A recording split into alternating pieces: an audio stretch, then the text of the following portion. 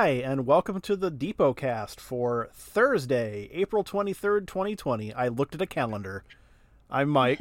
We've got Mackenzie here. Hi, Mackenzie. Hey, Mike. And we got Mary here. Hi, Mary. Hi, how you doing? I'm all right. We're all talking through Discord again, and this week we're going to talk about the circus train wreck of 1903. So this is a topic that we get asked about constantly at work. But before we get into that, I'm going to do the stuff we normally do at the start of these. So if you have a question, either hit us up on Twitter, Facebook, or Instagram as @DuranStation, or you can email us at depotcast@gmail.com. That is DEPOTCAST@gmail.com. We'll do our best to answer them. Mary, you wanted to talk about some good friends of ours. Definitely. Heroes of the week. Our donors. Since we've shut down and not had any traffic in the building, donations slide with that kind of thing. We don't have the donation cans accessible. We've received 4 unsolicited donations from different volunteers and supporters of Duran Union Station, and that has been we're extremely grateful to get donations from them. If anybody's interested in giving a donation to us, you can go to our website and to the store and click on the donate button. But this week, I'd really like to give a huge shout out to those who have donated to us, because that will keep, once we can open back up to the public, that will keep the doors open. Yeah, and we have had a lot of extensive conversations about what that means for us when we do get to reopen, and how we're going to handle that, and make sure that you're safe and we're safe and everybody's having a good time and back doing what they love. Definitely having a lot of conversations about that.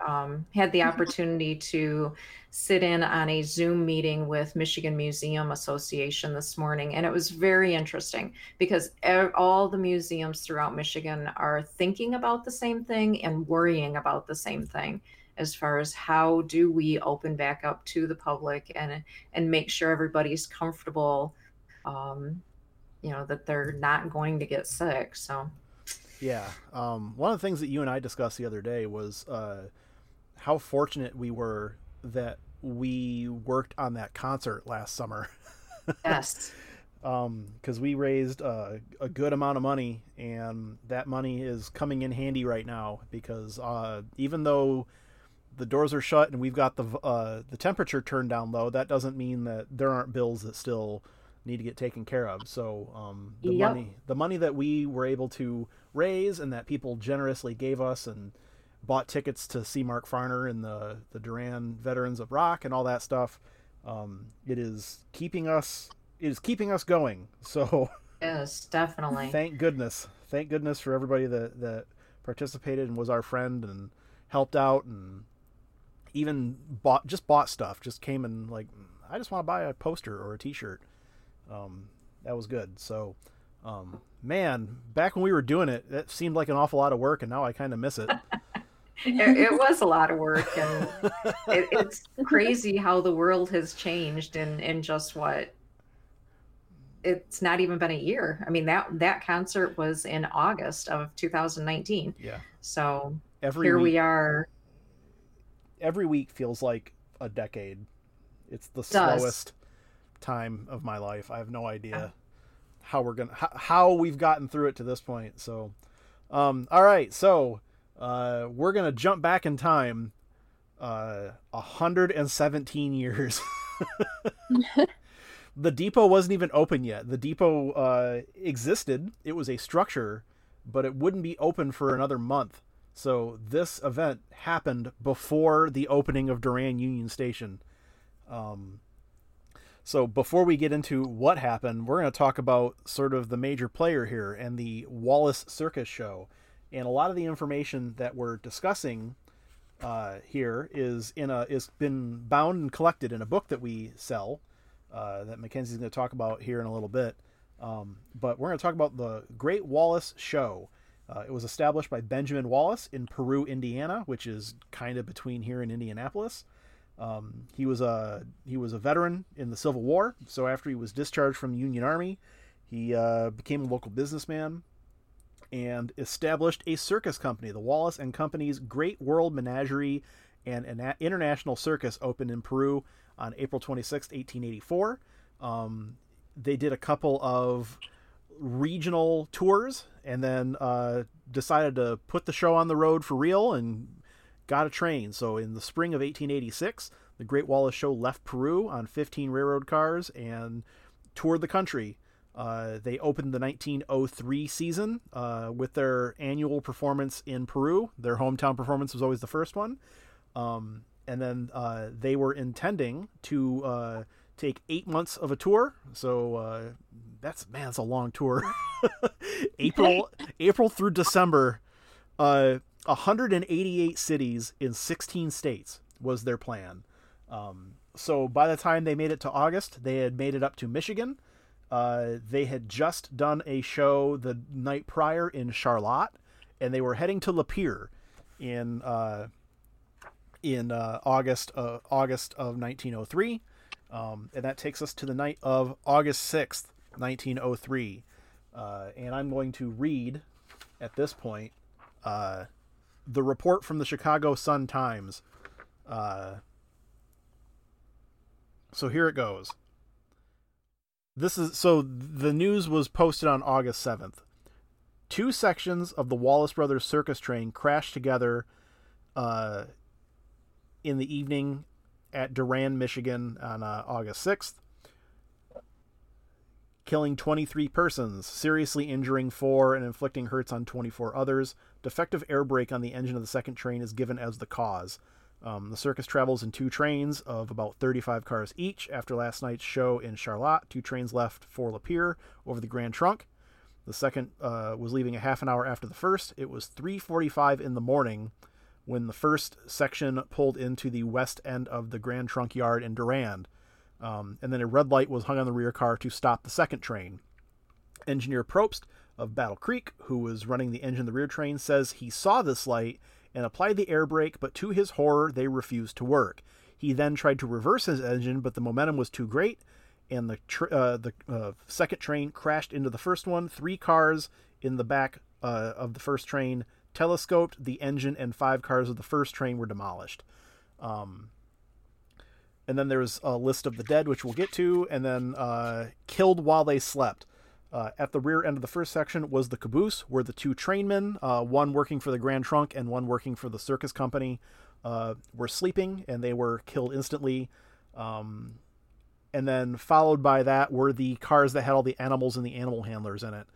Of the animals killed, one of the elephants, there were 5 as part of their tour. 1 died. Several camels. All of the other animals were injured but got away. So side story there. Evidently, people were finding circus animals in their yards the next morning because they had gotten away from the train.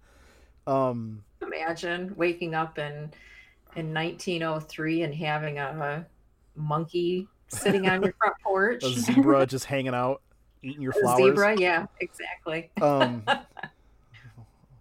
Man, we had just watered those flowers. Just munching on your garden. Yeah, my carrots. So the elephants in the wreck car behaved with surprising calmness and were let out of the wreck without trouble. The one that was killed was named Maud. The Maud was an animal that was an elephant that rode on a tricycle. They had trained Maud to ride a tricycle. And then the last little bit here is Wallace Brothers say that their loss will be heavy, but have given no estimate to the size of it yet. This is the second wreck that the shows have suffered within a month. So apparently, and this is actually fairly common of trains back then, that trains did actually have a lot of wrecks. Some of them were catastrophic like this one, but some of them were just like what we would consider fender benders now. Signals back then were not what they are now, and sometimes mistakes happen. Or someone forgets to throw a switch. So that is sort of the crux of what happened. There was some sort of a brake failure. we'll get to a little bit of what happens there after here in a minute. But second train ran into the first one, and the majority of the injury and the death toll were the people who lived in the back, and the people who lived in the back of the second train were the train masters and the animals and the animal handlers. So we're going to go through a short list of the people who had died. Some of them are buried in Lovejoy Cemetery in Vernon Township, which is... Lovejoy is to the south of Durand, is it not? West. Yeah, southwest. Yeah. Because if you're not from Durand and you're listening to this, Durand is surrounded by Vernon. Entirely. It is Vernon Township completely encases the city of Durand. So when we say Vernon, we have to be very careful about what side of Vernon you're on. The village of Vernon is not in the same direction. So we'll go over the people who are buried in Lovejoy here after this, but I'm going to read off some names. So Andrew Howland, a canvassman. Canvassmen were people who literally put the tent up. That's what their job was. A.W. Large, who was an officer for the Grand Trunk. He would have been in the caboose. Leif Larson, an animal driver. So back then, that would be the guy who was riding the horse, or maybe even riding an elephant or something of that nature. John Leary was the ring stock boss, so the guy who was in charge of all the animals. That would be inside the 3 rings of the circus. James McCarthy was the Grand Trunk train master. W.J. McCoy was another canvassman, and then John Purcell was the boss of the canvassmen. Robert Rice was a harness maker for the animals. Charles Sands was another animal driver. George Smith was a blacksmith. When you have a lot of animals, you need a lot of blacksmithery done for horseshoes and other things that might work hand in hand with your harness maker, honestly. Harry St. Clair was the ticket seller. A fellow by the name of G. Thomas was a standard laborer. Frank Thorpe was the circus train master, so he would have been in the caboose with James McCarthy. And then a bunch of guys who don't necessarily have their roles, what they did for the circus was fairly unknown. William Griffin, Allen, who went by Fatty Johnson, Frank and Charles Kearns, who also had nicknames of Ringling, presumably because they were brothers, Joseph H. Backdoor Red Keys, and then John Animal Red Stillman. So they had 2 guys with red hair there, and rather than come up with unique nicknames for them, they called them Backdoor Red and Animal Red. So I think we could probably guess as to what job John Stillman did as Animal Red. C.R. Manuel, John Thompson, James Toffelmeyer, Joe Wilson, and Edward York were the ones that were named. And then there were 2 that they couldn't identify for various reasons. So those 2 unidentified men, plus Joe Wilson, John Thompson, C.R. Manuel, John Stillman, Joseph Keys, Frank and Charles Kearns, Alan Johnson, William Griffin, and Andrew Howland are all buried in Lovejoy Cemetery. And one of the things that happened after that wreck was they had a lot of people here that may not necessarily have families, because they, the idiom of leaving to join the circus, that's based in fact. People who either were orphans or had to run away from home or were abandoning some part of their lives for whatever reason, they would literally leave and join a traveling circus and be on the road for 8 months of the year. So because there were a lot of these people that initially weren't identified or weren't found or had nobody to claim them, no next to kin, the people of Durand had to put together sort of like a makeshift funeral home for them. And so they used the Hotel Richelieu, which is right down the road from Durand Union, which was right down the road from Durand Union Station, kind of in the same area as the YMCA that was being built and some of that stuff. And they embalmed these gentlemen and they put them on display in August so people could get to town and try to identify people that they knew. And based on the number of people that are buried in Lovejoy Cemetery, a lot of these people weren't identified or not claimed and were buried here, which is real sad that these people didn't have families to to even collect them. There was a common story that went around that the famous comedian Red Skelton came to Duran to look for his father because he knew his father's nickname was Red and that he had joined the circus. However, that story is not true. This happened, I think, 20 years before Red Skelton was born, or 10 years before he was born. And while his father was named Red and did join the circus, his father came home and initially was present in his son's life. And then Red Skelton eventually ended up joining the same circus company that his dad had joined at some point. But I think that's probably why people have gotten the stories mixed up. Or they just want to tell a tall tale about some famous guy coming to Duran, because how often is Duran international news? It's probably like this.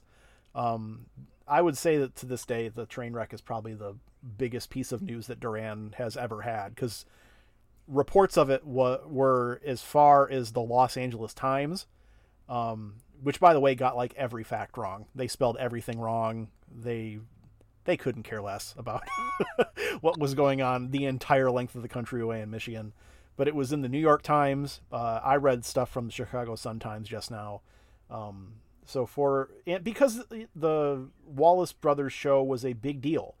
I think they were the second largest circus company in the country at that time. Yeah. So I guess it's a huge deal. Yeah. I mean, this was community entertainment, as far as having the circus come to town. You didn't get to see that on a regular basis. Right. I think it would be similar to like if a plane that had a professional baseball team crashed in modern times, right? Like, because that's what was entertainment back then, traveling shows. And so, right. And then imagine that plane crashing into a little town in the middle of Michigan.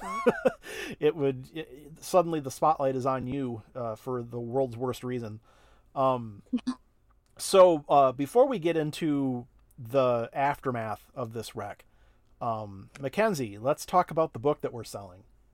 Alrighty, so for this week, we picked our featured item of the week to be the Great Wallace Show Trainwreck booklet that we have at our gift shop.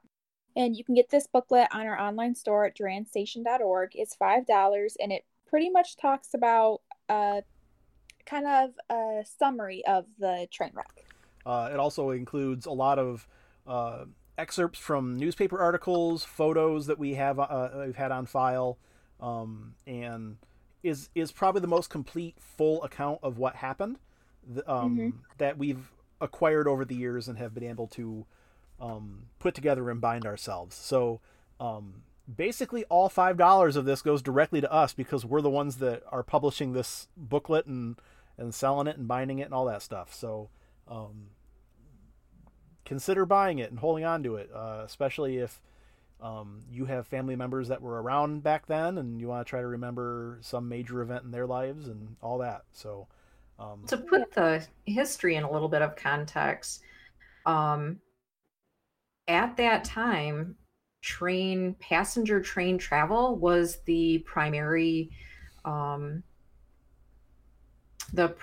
vehicle to get across the United States. I just pulled up a history of events in 1903. I came across July 23rd. Dr. Ernest Pfaffen of Chicago became the first owner of a Ford Model A vehicle. So yeah, that's how people got from one location to another. I was actually talking to a gentleman this morning about the Ann Arbor Railroad and how it went from Duran to Saginaw. And I have family that I've heard stories of that's how they got to Saginaw, is they took the train. Yeah, absolutely. This definitely predates. This definitely predates the automobile as a widespread means of transportation. And especially like in the early 1900s, I think we've talked about this before. These cars were made out of wood, so Yes, they were. they would Yep. just The cabooses were made out of wood. yeah. Mm-hmm. So they were not built to take any sort of impact at all. If they Okay. fell over, they would just splinter and collapse. So imagine getting hit at any sort of speed by a steam locomotive that are heavy and full of water and coal and all that stuff. They just exploded. It's a wonder that more people weren't hurt when those things happened. It's a wonder that more people weren't hurt any time a train wrecked back then. And that also goes to show you just how like blasé people were about trains wrecking back then, because Mackenzie, you and I have looked in newspaper articles. We talked about this with Daniel and Mallory. The newspaper accounts of train wrecks. Yeah. They would talk about just the most heinous injury and just carnage. In depth and with details, and it was so gruesome. They would not even blink an eye. Like, oh yeah, this guy was just cut in half by a train. You're like, oh my god. Yeah. No one would ever say anything like that anymore in the news.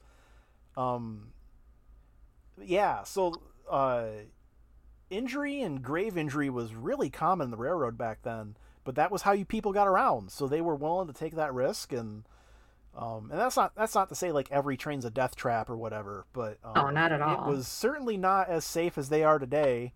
But I think that's usually how progress goes, that things get a little less horrifically dangerous by the year.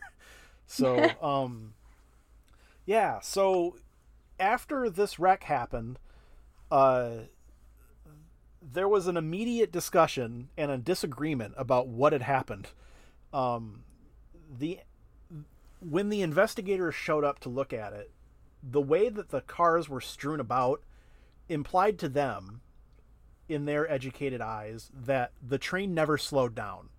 That the second train that hit the first one never stopped at all, never even put its brake on. And when they talked to the engineer about it, who was still alive, he said his air brakes failed. That he saw the stoplight on the back of the train and hit the air brake, and the air brake did not slow down. The air brake failed to engage. So at that point, he attempted to throw the train in reverse, as the article states, and then it didn't slow him down, and he hit the first train. But then the investigators looked at the locomotive, and they found that the air brakes still worked, that they were still charged. So there was a major dispute over what had happened, because now we're talking about liability. And especially what happens even further afterward when the lawyers start getting involved. Someone needs to be blamed for this, because they need to figure out whose insurance is going to pay what. So they had a big inquest, and they used people from Duran, and they used people from Grand Trunk, and lawyers from all over the place, and ultimately they found that it was true that the engineer failed to stop. However, they gave him the benefit of the doubt, and they said that his air brakes had failed him and he couldn't stop. So he did not stop, but he also could not stop, which then made it probably the least satisfying result for anybody, where it becomes like a no-fault sort of thing. And anybody from Michigan is well aware of what no-fault insurance is like. Not great. So that's kind of what had happened in the aftermath. So the last little bit of this tale is that the show must go on. So remember, this train wreck happened on August 6th. On August 20th, the Wallace show resumed in Bay City. They were back on the road in 14 days. That's crazy to me. I can't even fathom getting back to it in 14 days, having lost, especially in 1903. Yes, like, where did you find 24 more people to work for your circus? And so another thing about it is that the 4 remaining elephants, refused to perform without Maud. So even though the newspaper article says that they were calm when they were leaving the train, I feel like that was a pretty vast misunderstanding to that back then as well, about how smart elephants are and how emotionally capable they are. And I feel like today people are a whole lot smarter about elephants in general, and that's a primary reason why circuses don't use them, because now they know in way more depth and detail how much you're hurting an elephant when you force it to perform. That those elephants knew that one of their own had died and was missing, and they refused to participate any further. So they had to reconfigure their entire circus to not include that part of the act, because it wasn't just the elephants that were part of that act. There was a horse that would also push the elephant around, and then a Great Dane that would push the horse around. Like, all of that part of the show just vanished. But yeah, they were back on the road in 14 days. And that's kind of the story of the circus train wreck. It's a pretty major event in Durand history. And what do you guys think about it? I know I did the majority of the talking again. Well, we have a full display in the museum that's dedicated to it. And like you said at the beginning, we get a lot of people that come into the building asking specific questions about that. We do get, so one question we get a lot, and I don't know if Mackenzie's gotten it yet, but I get it all the time, is where is the elephant buried? Yes, we do get that a lot. They buried it where it fell, because elephants are huge. So what they did, and this is gruesome, and there's a photo of it, I'm glad that it's in black and white, they had to skin that elephant because they needed its hide for proof of insurance that it had died.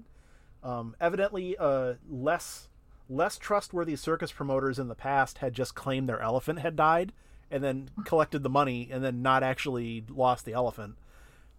So insurance companies started requiring proof of the death of the animal. So they had to skin Maud. And what I understand is that that skin became a stuffed elephant, and it was put on display somewhere for a while. I might be conflating that with, I know Tufts University in New York had an elephant for a while, and it might have been Maud, but it might have also been one of the Ringling brothers. I don't remember. But so they buried the elephant right there along the side of the rail, out in the rail yard, which is still Canadian national property. So no one has ever been able to get close enough to where they think the elephant might be to investigate. Because it's still an active rail yard, so they're not going to let you over there. My physical anthropology professor at college at U of M, when she found out I was from Durand, she's a bones lady. She's someone who has studied animal bones and human bones and things of that nature. She's like, is there any way I could get that elephant? And I was like, I doubt it. No one even knows where it is. Like, they have an idea, but it's not the sort of thing that they'll just let people go out there and check. Even if you're claiming that you're doing it for like an academic pursuit, they're gonna be like, get out of here. So, and 100 years ago, you got to know that it's not that deep. Yeah. But they could have put rail over top of it by now. Like, that yard has always been active, so who knows what they've done with it. Yeah. They may have dug it up and said, well, weird, there's a bunch of bones here. Let's just get rid of those. That's how they found a mammoth. Did you know that? That Margaret Zadunik, who is the namesake of our archive, they found a mammoth. It's on display. Did personally? Yeah. Where? At the University of Michigan now. It was in the Owasso area. They dug it up, and she was part of the crew that helped get it to U of M, and it's been on display there. This is why this topic, the conversation of the circus wreck, is one of my favorite, because every single time you have it, there's always you find out something new about it. Yeah. Margaret led a really fascinating life herself, and like one small chapter of it was found a mammoth. And I think it was like the first intact mammoth skeleton. I don't know if I'm remembering that right. I might actually get an email in our account about that, because someone might actually know more about it and correct me. But I would love that. I would love for someone to share a little bit more. But yeah, they found a mammoth. That's a big question we get about the circus wreck a lot. Where is the elephant? So we don't know, but we kind of know. which is never a good answer. They hate that. They want to know where it is. Exactly. I think they expect us to dig it up and then put it on display. Which, like, buddy, if I had the ability to do that, I could find a patch of grass out somewhere to put an elephant in. I would do it, but yeah, that's a big question we get on a daily basis about that. It's a major topic of conversation. I would say it's probably the number one thing that people come into the museum for, honestly, is information about the circus wreck. And we get a lot of kids who come in. It seems like it's a topic that comes up in every, like, when history teachers or elementary school teachers talk about local history, it seems like that's a story that's stuck in people's minds, because we do get a lot of kids that come in and want information on it. I would guess that's why this little booklet was made in the first place, that we had something that we could give to kids.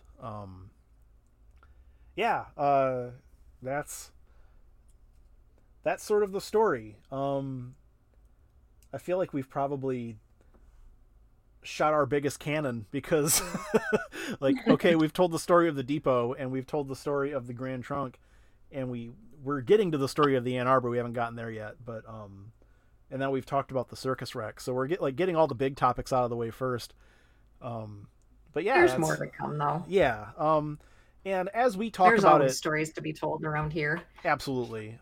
As we talk about stuff behind the scenes, we get more ideas about what we want to talk about next, and different weird ideas for podcasting. And at the end of the day, this is a means for us to entertain ourselves. And if the public gets entertainment out of it, that's extra good. But it's to keep us from going stir crazy, because there's only so much social media that you can stare at before you just get bummed out and you don't want to do it anymore and you have to do something else. And the podcast is that something else for all of us. Because remember, at the beginning of this, we weren't including Mary. Like, she was just sort of this isolated segment toward the end. And I was like, that's not very fair to you, Mary, to make you just this 4-minute chunk of it. I definitely miss the banter in the office. That's for sure. And this has replaced that. It's been nice to have those brainstorming sessions. What I want to get across to anybody who's listening is this is basically how we interact at work. If they think, oh, a museum, these are really stodgy, professional talking people, you are 100% wrong in our museum. We are, I wouldn't say unprofessional, but we are very loose. And I wouldn't have it any other way, because if I had to wake up every day and go to work and call everybody sir and madam and wear a suit. I used to wear a suit to work, and then I figured out that was, no one cares at my job. Not necessary. Not necessary. I've bought up every shirt that has Durand Union Station on it, and that's become my uniform. Yeah, like that's why this job has been fun, is being able to just sort of be silly and goofy and joke around and say, hey, Mackenzie, did you know about this? And then you're like, no. And I'm like, no, totally. Let me tell you this thing. That happens a lot at work too. That, like, oh yeah, absolutely. I tell you some. We get our best ideas that way. Yeah, weird minutia about Durand history, and it's extra fun with Mackenzie, and that's why I wanted you part of this podcast from the beginning, because you're not from Durand. Yeah, I'm not. I love learning about all the just different stuff that everyone else at work already knows and everything. So yeah, anytime I can get you to go, no way, like, hey, Mackenzie, did you know there was an elephant buried out here in the yard? And you're like, no way. Yes, totally. That's why it's fun. So this is actually a relatively short podcast for us. We're only going to get to about 35 minutes. This is the size that we actually want the podcast to be. This is what we shoot for every week. And then I look at the timer and it's like, 54 minutes. I'm like, man, again.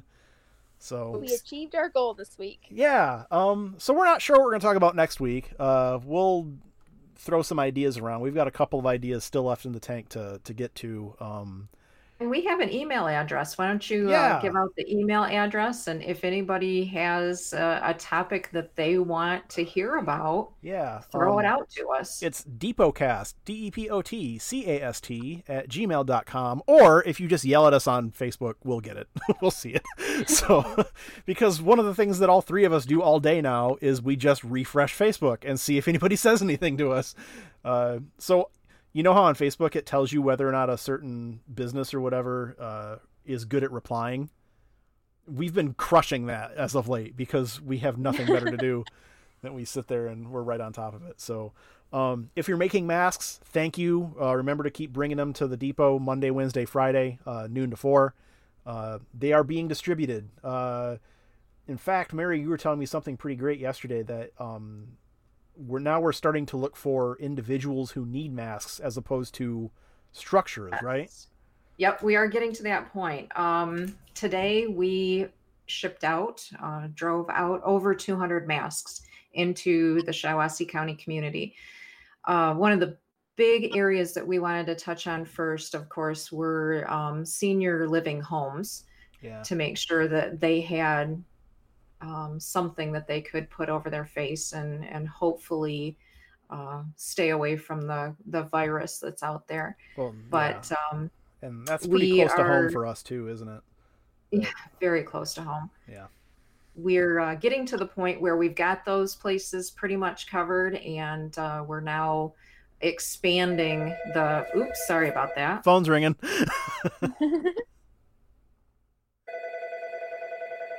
I don't know how to turn it off. Oh, I thought you were going to answer it. That would be extra funny. I'm leaving this in. Great. Because I don't know how to edit it. I can't just turn it off. Gosh. One thing that we miss about actually being at work is that we answer the phones really fast. Normally. We do. We're pretty good at that. So now that we've got a good portion of the senior homes covered, we're going to be expanding that focus so that more people in Shiawassee County have masks available to them and can wear them. Yeah. So if you keep making them, and we're actually going to start a second location for drop-off at the YMCA in Owasso. Oh, good. They've offered to, let me see if I can find the dates. They've offered to be a drop-off location for people in the Owasso area that are sewing handmade masks. At the YMCA, you can drop them off Tuesday and Thursday from 10 a.m. to 1 p.m. in Owasso at the YMCA. That's awesome. So, yeah. Yeah. So those partnerships that we're building are definitely a good thing. Weird times lead to weird friendships, but they're friendships all the same, and I'm glad that we have them. So if you have a mask, wear your mask. Don't be that guy. Put your mask on. I know it fogs your glasses up. It fogs mine up too. Wear your mask. Wash your hands. I mean, I don't know why I have to keep telling people this. Wash your hands. You're an adult. Wash your hands. So wear your mask. Wash your hands. Don't cough in people's faces. Cough into your own elbow if you need to. And stay safe out there. And we will see you next week. So thanks for listening, and we'll catch you around.